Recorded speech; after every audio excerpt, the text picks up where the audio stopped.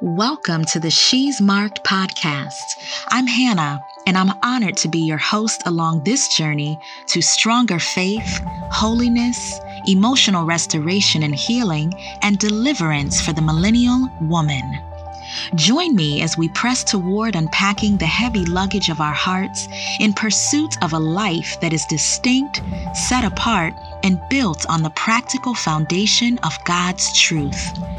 She is walking in power. She is walking in freedom. Without a doubt, all will know that she's marked.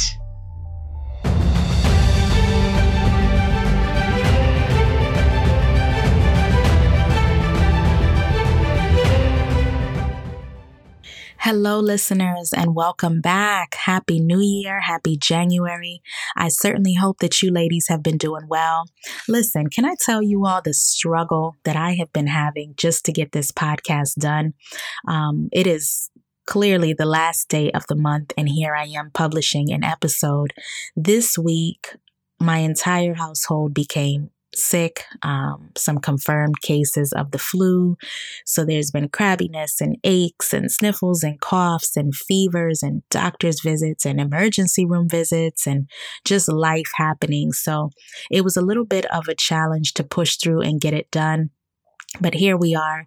Nevertheless, she persisted, and sometimes we have to just push through and do what we have to do. So we are back today with part 2 of the series, Laying Foundations. In episode 002, I introduced what I believe are the 4 vital foundations that must be laid as we move toward emotional deliverance. As I was gathering my thoughts on this series, I thought of the term fine print. A lot of mistakes and compounded frustration and pain experienced in our emotional lives is due to the fine print of our spiritual lives being overlooked, misunderstood, or not taken seriously. The details are always in the fine print. For those of you who have firsthand experience with loans or contracts of any kind, you recall the fine print. The daunting pages of tightly squeezed together words, ton of legal jargon, and the glaring signed by the X line at the very end, just waiting to lock you in officially. In a matter of seconds, your fresh ink on that line declares that you've read and understood the terms. Yet and still, years down the line, something pops up that takes us by surprise. Did we really agree to that? Did we really sign? And there lies your signature with your promise that you did. It was all in the fine print. Usually we don't read or dissect the fine print. We give a general glance, we skim the surface to the best of our ability, assuming that we know what is implied, and we move on. The fine print is what explains itty-bitty details of the contract or agreement. So in this case, what is the fine print? That fine print is the Word of God. I personally have been shocked to understand some of the fine print on documents that I've signed. When I look back and realize that the answers were there all along, I feel a little speechless. Following my deliverance in 2018, the first thing that took me by surprise was the practicality of God's Word. I all of a sudden understood what Jesus meant in Matthew 11:28-30, where he said, "Come to me, all you that are weary and carrying heavy burdens." And for us, those of us who are carrying a lot of emotional pain, those are heavy burdens. Those are things that make you weary and tired and exhausted. So he says, come to me. Jesus says, come to me, all you that are weary and are carrying heavy burdens, and I will give you rest. Take my yoke upon you and learn from me, for I am gentle and humble in heart, and you will find rest for your souls. For my yoke is easy and my burden is light. The reason why I struggled with obedience to God's word and in my walk was due to strongholds that needed to be broken and due to my own rebellion, rejection, and pride. Those things operated as a veil over my eyes, and I didn't realize it. I also wasn't fully applying God's word, the fine print. I either didn't understand it, I didn't care to understand it, or I was approaching God's word with my own fine print in terms. And we're going to talk a little bit more about that in a second, but I want to just give a perfect example of how this was operating in my life. So in Christmas of 2006, my husband, well, he was not my husband at the time, but my now husband gifted me with a Bible, a women's study Bible. Now, from 2006 to 2019, this is last year, the beginning of 2019, the Bible was in mint condition. I mean, excellent condition. In fact, I think if I were to have sold the Bible, I could list it as excellent or new. You know, like when you go on Amazon, you have to list the condition of your books. So this legitimately would have been like excellent condition. And after my deliverance and after coming into alignment in my walk, because there were a lot of pieces and parts of my walk that were not authentically aligned. And we're going to talk a little bit more about authentic alignment. But after coming into authentic alignment and really treating my faith and treating my relationship with the Lord God as a lifeline, which it is, once I realized the necessity of it, my Bible got destroyed in a year. Now, what do I mean by destroyed? Within just a few months of truly reading my Bible started to come apart at the seams. Like, I wish I could show you all a picture. I might take a picture of my Bible and post it on my social media pages, but I just want you all to see. And it's not to boast in any way, but from 2006 to 2019, what is that? 13 years? My Bible was in mint condition. And just within a few months, now it's been over a year of really digging into God's word and it being a part of my daily life, my Bible is destroyed. Like, I have to get a new Bible. And at this point, I don't want to get a new Bible because I've made so many marks and lines on scriptures that have really spoken life into me over the past year. But the pages are coming apart. The binding has come off. I have tape across my Bible. Pages are crinkled. I think I probably have a few pages missing. And the Bible looks much, much different. It looks very weathered and worn. So again, I wasn't getting into God's word.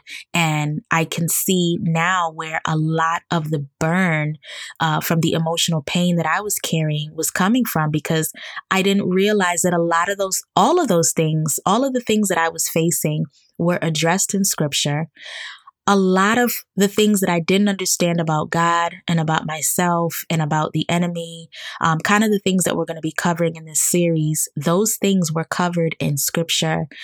Those things were right there. It was in the fine print, but I didn't know how to apply it. I didn't know how to read it. And I just didn't really take the time because I was busy trying to figure things out on my own. So I have found that it is all too common for professing believers to pave their own paths of Christianity and faith. The fine print of God's word is ignored, and we tread on dangerous territory of veering into false doctrine, spiritual division, and drama. Now, a quick note on that. Pay attention to all the thousands of denominations that have been birthed throughout the centuries. Those were definitely results of spiritual division and all sorts of other things. So those things and a boatload of other errors happen when we are hard pressed on creating our own faith. This isn't Build-A-Bear Faith Edition.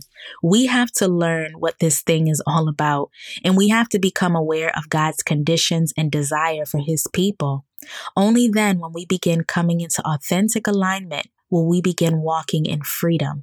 And if you haven't come into authentic alignment and you believe that you're walking in freedom, you are only deceiving yourselves. So today we are going to talk about understanding who God is. I am completely unworthy to do this. I struggled with doing this episode. So while it was a challenge for me to actually get to the recording of this episode, I've been really racking my brain with this particular part of the series for about a month now. And while I could credit a lot of that to me not having a lot of time to do a lot of study or do as deep a study as I would have wanted to, I'm realizing now too that as a mere mortal, as a human being, It is so difficult to talk about God. And we're going to talk about some of the reasons why. God is so massive. He's so grand, and there are no words that can really sum him up. So no one can scratch the surface of who God Almighty is. Our finite minds could not grasp the full scope of who he is. While I'm going to be referencing a few summary pieces written by Bible scholars and teachers on the nature and attributes of God, our first and foremost reference for understanding who God is the Bible. You won't be able to grow in your walk with the Lord if you don't know his word. How many of us are guilty of spending little to no time in the word? Let's just be honest with ourselves. If that is you, let me ask you this. How are you growing? How are you measuring your walk? Do you really believe that you know the heart of the Father and his desire for you? What are your struggles with spending time in the word? And I'm glad to open this up for discussion. If you all would like to email me those struggles, I'll be glad to read them and try addressing them in a future episode. And of course, I like to base my responses off of the word of God. As a human, I can be wrong, I can err, I can be incorrect, but the word of God is truth. It's infallible. It's never changing. So we use that as our anchor and our foundation for everything else. So again, if you'd like to email me those struggles that you may have with getting into the word of God, send those responses to shesmarkedpodcast@gmail.com, and I will be glad to look them over and respond to you and then cover it publicly. Of course, with regard to who the sender is, you will be kept anonymous, but I will talk about the struggles and in different ways to potentially address those struggles with getting more into the word of God. So getting back to the necessity for us to get into the word of God and understand it, think of it this way. How challenging would it be to marry someone and never learn anything about them or never spend time with them? How strong do you suppose that marriage would be? How long do you think it would last? And the same is true with our relationship with the Lord. We have to spend time and we have to know who God is. And the only way that we can do that is by getting into the word of God, because he lays everything out for us in scripture. So that is our solid basis and it's a foundation. So once we know who God the Father, our Father is, then we position ourselves to begin understanding things like, one, the load we're intended to carry versus the load he's intended to carry. And two, our true identity as daughters. So before we get into this list, I have a few other things that I want to preface it with. And these are all things that I think are going to be important in getting our minds ready for what we're going to be talking about today. So the understanding of God is not something that can be discerned, meaning perceived, recognized, noticed, or distinguished by flesh. Okay, it's not something that can be understood or discerned by flesh. John 4:24 says, God is spirit, and those who worship him must worship in spirit and in truth. And I like this. I found a quote by Bible teacher John Piper, and it talks a little bit about the work of the Holy Spirit and really understanding what this work is. So the work of the Spirit is not to tell us, and I'm quoting this, the work of the Spirit is not to tell us what the manual of operation means. And that manual of operation is the word of God, the fine print. So the work of the Spirit is not to tell us what the manual of operation means. That we must determine by a disciplined study of the text. The Spirit inspired these writings, and he does not short-circuit them by whispering in our ear what they mean. When we pray for his help, we do not pray that he will spare us the hard work of rigorous reading and reflection. What we pray is that he would make us humble enough to welcome the truth. The work of the Spirit in helping us to grasp the meaning of Christ's manual of operation is not to make study unnecessary, but to make us radically open to receive what our study turns up, instead of twisting the text to justify our unwillingness to accept it. So it's going to be vital to understand that understanding God is something that's going to happen by the Spirit. I'm flipping through some notes here. I have another verse of scripture on the spiritual and understanding in the spirit. 1 Corinthians 2:14 says, "The unspiritual man does not receive or welcome the gifts of the Spirit of God, for they are folly to him." Folly meaning foolishness, silliness, ridiculousness. So, for they are folly to him, and he's not able to understand them because they are spiritually discerned. So while I'm going to be covering a list today on some of the attributes of God and the nature of God, these things are going to be deeply discerned, deeply understood, deeply distinguished and detected spiritually. So pray that the Holy Spirit would help you to understand who God is and that your spiritual eyes and ears would be open. And ladies, if you have faith and you continue to pray this with all of your heart and you're willing to persist in prayer and you're willing to continue searching, you will find. There's a verse of scripture that says, basically, when you seek God with all of your heart, you will find him.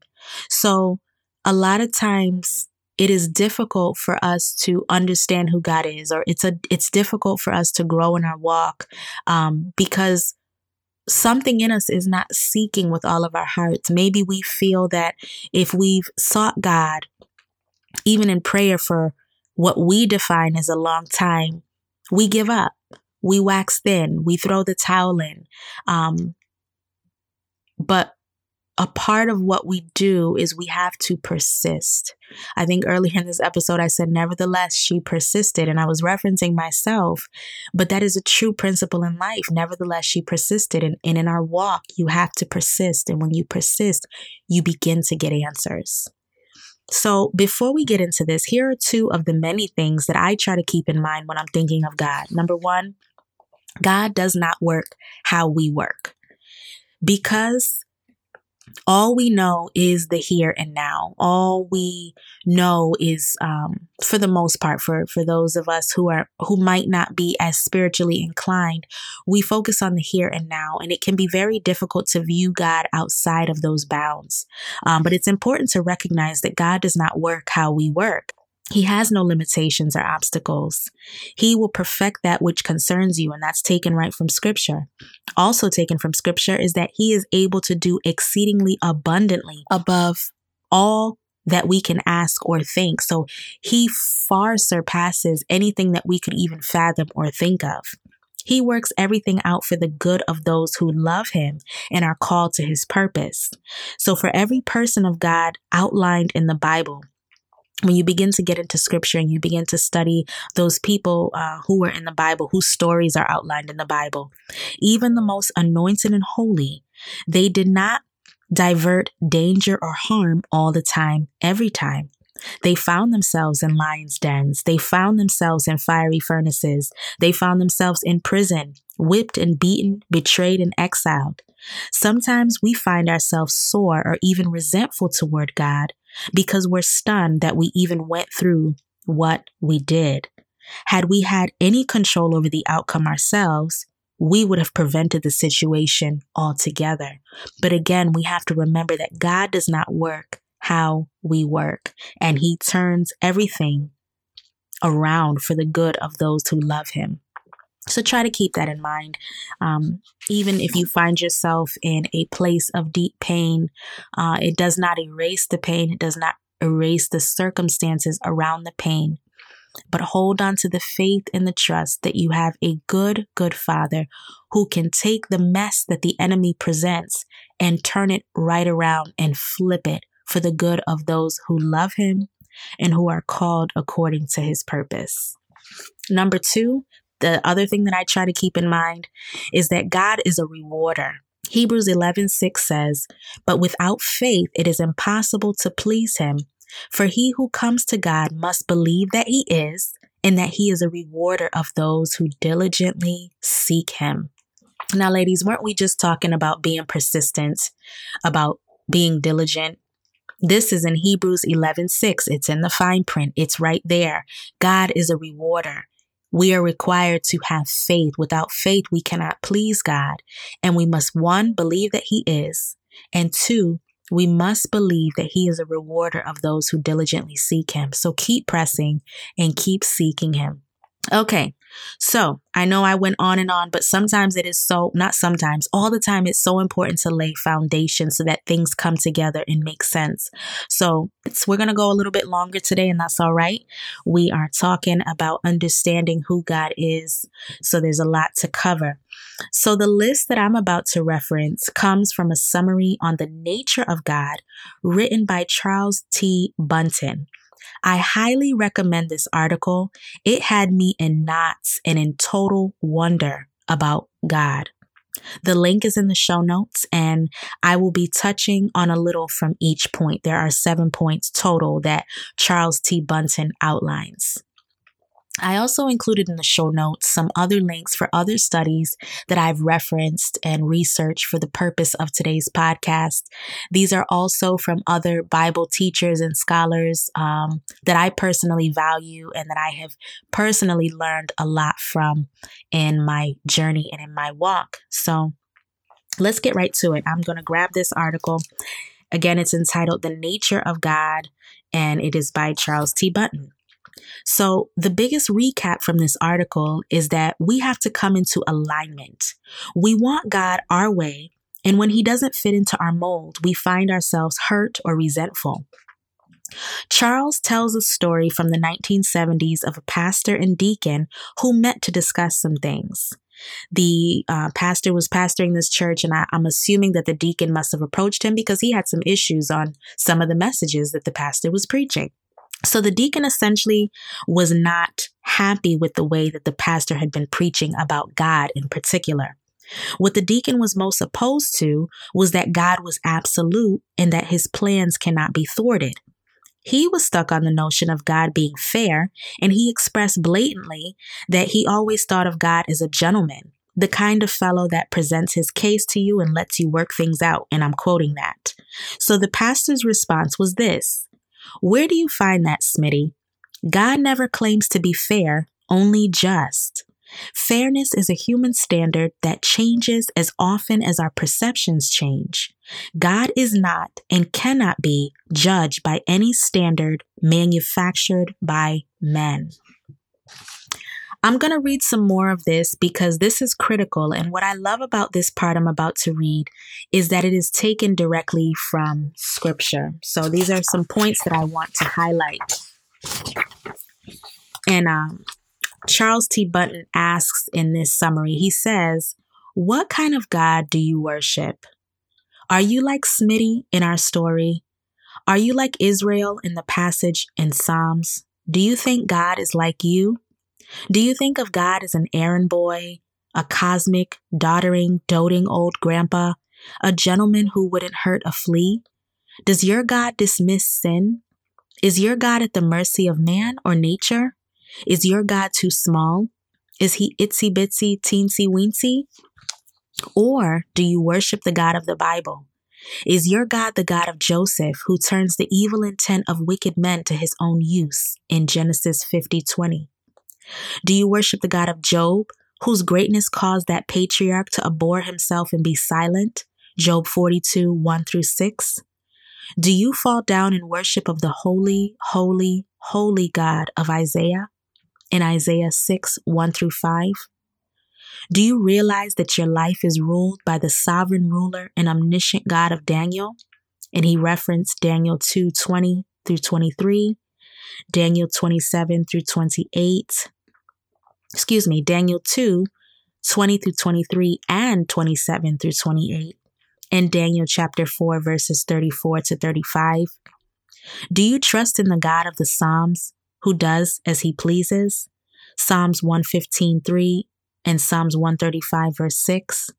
Do you pray to the God of Abraham, who calls those things that are not as though they were? Romans 4:17.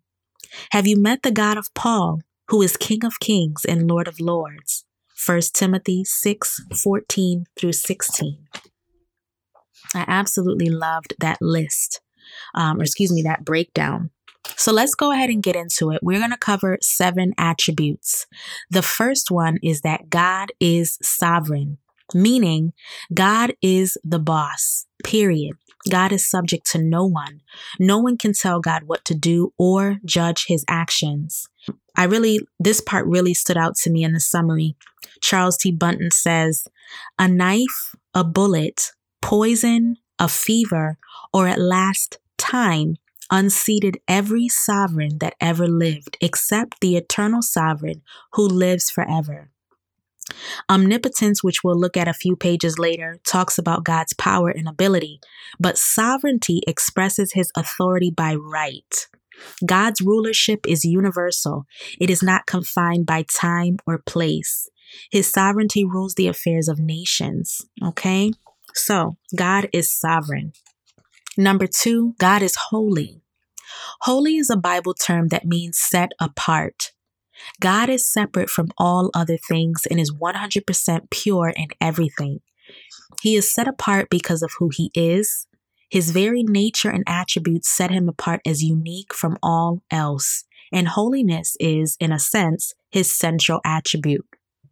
Number 3, God is omnipotent. God is all powerful. There is no limit to his might. Divine sovereignty expresses God's right to do whatever he pleases. Omnipotence expresses his ability. Number 4, God is omniscient, meaning God knows everything. Again, and Charles says, our little minds have difficulty even fathoming the breadth and depth of that statement. God knows things that we cannot even conceive. He knows our thoughts, our sins, our innermost desires, according to Hebrews 4:13. And he knows our destiny, okay? God is immutable. It is and I'm reading this, it is a constant with life. Things change, people change. A man leaves the woman who has been his companion for many years. People change, he says. An executive who has worked faithfully for a company for 20 years is let go for no apparent reason. Times have changed, said the person who fires her. Fashion changes, music changes, everything and everyone changes except God. God does not change. He may differentiate his manifestations differently to men, and he may reveal mysteries that were previously concealed, but God does not change. And I have personally found that to be a great comfort because some of the pain that I experienced was due to things changing. I remember at one point in my life, change was very, very hard for me, especially when you've gotten used to something being a certain way. And maybe that certain way brought you more comfort or brought you more peace or stability in your lives. And then it's like, oh, it has to change. God does not change. He is the same yesterday, today, and forever. And isn't that a great encouragement? It's a great, great comfort. Let's see, there was also another piece of that I wanted to add. This also applies to the Son of Man, the God-man, Jesus Christ, and to the Spirit as well. But what about Christ becoming a man? Is this not a change? Not in the way that God defines change, and his definition is the only one that counts. He did not change in his essence, only in the way he manifested himself to mankind. He was the lamb slain from the foundation of the world. Okay? The next one, God is wrathful. Now, this one really shook me to pieces because a lot of times we don't cover this in a lot of Western Christianity does not cover this aspect of God. So that brings us into that wrongful place of believing that God is all about the loves and all about the warm feelings. And, God, he turns a blind eye to certain things, but we need to really understand who God is. And attribute number 6 is that God is wrathful. I'm going to say that again. God is wrathful. This was a solid, and I'm reading. This is a solemn topic for discussion, but one which we cannot avoid. The idea of an all-powerful being who gets mad is scary. We know that we are fallible. We know that we do things that are contrary to righteousness. The notion that we may have to answer for those faults, and worse, for specific sins, to a God who possesses wrath is the stuff of which nightmares are made. There are a number of scriptures that the author provides on the wrath of God. Some of those scriptures are Psalms 95:11. He affirms, I swear in my wrath.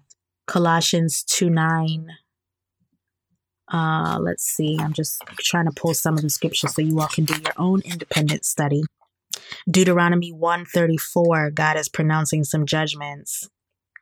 Genesis 22:16. So those are just some scriptures for you all to reference in your personal study. So I'm going to go back to reading here. The people who populate modern Western civilization hate the concept of a God who possesses wrath. All people want to know about God, if indeed they want to know anything at all, is about his love. Men create in their minds the concept of a God who is all love and nothing else. They make an idol in their heads. The Bible, however, is an absolute. It's absolute about the fact that God is a God of wrath. God's wrath is the reason for the necessity of the gospel, Romans 1:16-8. Atonement and salvation by grace are required because of God's righteous wrath against sin. For the believer, deliverance from wrath is our great hope, and God's wrath is turned aside for believers by the blood of Christ. You can check out Romans 3:25-26 and Romans 5, verses 8-9. God's wrath against sin and sinners is so great that he sent his son to die in the place of those that were to be redeemed. No lesser sacrifice would do. If we deny wrath, we essentially deny the gospel. Attribute number 7, God is love. Having just written that God is a God of wrath, we turn to the other side of the coin and speak of his love. For many, it's contradictory to speak of God being wrathful and yet being a God of love, but the Bible is full of both concepts about him. And here is a quote from A.W. Pink that says, "There are many today who talk about the love of God, who are total strangers to the love of God. The divine love is commonly regarded as a species of amiable weakness, a sort of good-natured indulgence. It is reduced to a mere sickly sentiment patterned after human emotion. Now, the truth is that on this, as on everything else, our thoughts need to be formed and regulated by what is revealed thereon in Holy Scripture." Okay, so the love of God is really more than just an attribute. It's a part of his essence. God loves everyone and everything he has created. John 3:16 says, "For God so loved the world that he gave his only begotten son." And the word for world in Greek is cosmos, which in a general sense refers to the whole universe. We do not deserve the love of God. It is unmerited and uninfluenced. We cannot earn it. God exercises the expression of his love according to his sovereign will, not according to our actions. For as members of a rebel race, we really deserve nothing. Okay? The love of God is eternal, like his immutability. It never wavers, changes, or dies. The supreme act of God's great love was in sending his own son to die in the place of condemned sinners. We cannot imagine the horror of Christ, the Son of God, and God the Son, as he faced the cross. Not the physical suffering so much as the fact that he, the perfect, holy, unblemished Son of God, would take the guilt of our sins upon his own shoulders and face the wrath of his own Father. Such love is unspeakable. Given this great sacrifice, this great love, this great condescension, nothing can separate a redeemed person from the love of God. What a promise. And that is the last attribute. I do want to conclude this with a summary, and I'm going to read this exactly from Charles T. Bunton. And it says, "This is the absolute God of the Bible. He does as he pleases. He accomplishes what he sets out to do. No plan of his is thwarted by the whims and decisions of mankind. He is wrathful against our rebellion, yet loving beyond our imagination." In one of the most concise and profound statements ever written on the subject of the absolute God, A.W. Pink said, "The God, lowercase g, the God of this 20th century, no more resembles the supreme sovereign of Holy Writ than does the dim flickering of a candle the glory of the midday sun.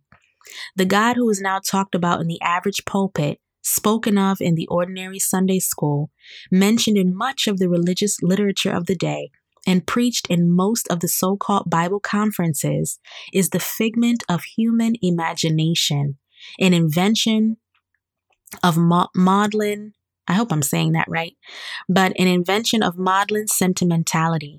The heathen outside of the pale of Christendom form gods, lowercase g, gods out of wood and stone, while the millions of heathen inside Christendom manufacture a God out of their own carnal mind. In reality, they are but atheists, for there is no other possible alternative between an absolutely supreme God and no God at all. A God whose will is resisted, whose designs are frustrated, whose purpose is checkmated, possess no title to deity, and so far from being a fit of object of worship, merits naught but contempt. I know the language on that was a little, I don't think it's necessarily Elizabethan, but you'll have to probably rewind that and listen to it again. For me, the sobering reminder is that we have to be careful and remember not to develop an idol of God in our minds, something that is manufactured by our figments of imagination. We have to get to know the absolute God of the Bible.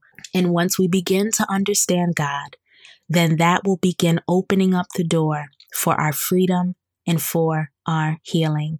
Ladies, thank you so much for tuning in today. I know we went a little bit long, but I'm hoping that you all were able to gather some solid information from today. Please feel free to take your time, digest, listen again, and process and ask the Holy Spirit what it is that He wants you to take away from this episode. Until next time, God bless. That's it for today, but the journey continues. Visit shesmarked.com for more episodes and to check out the Marked Life blog. If you found value in today's episode, please subscribe, tell a friend, and share. Remember, the word tells us that many are called, but few are chosen. As you go through this week, remember to walk as children of light.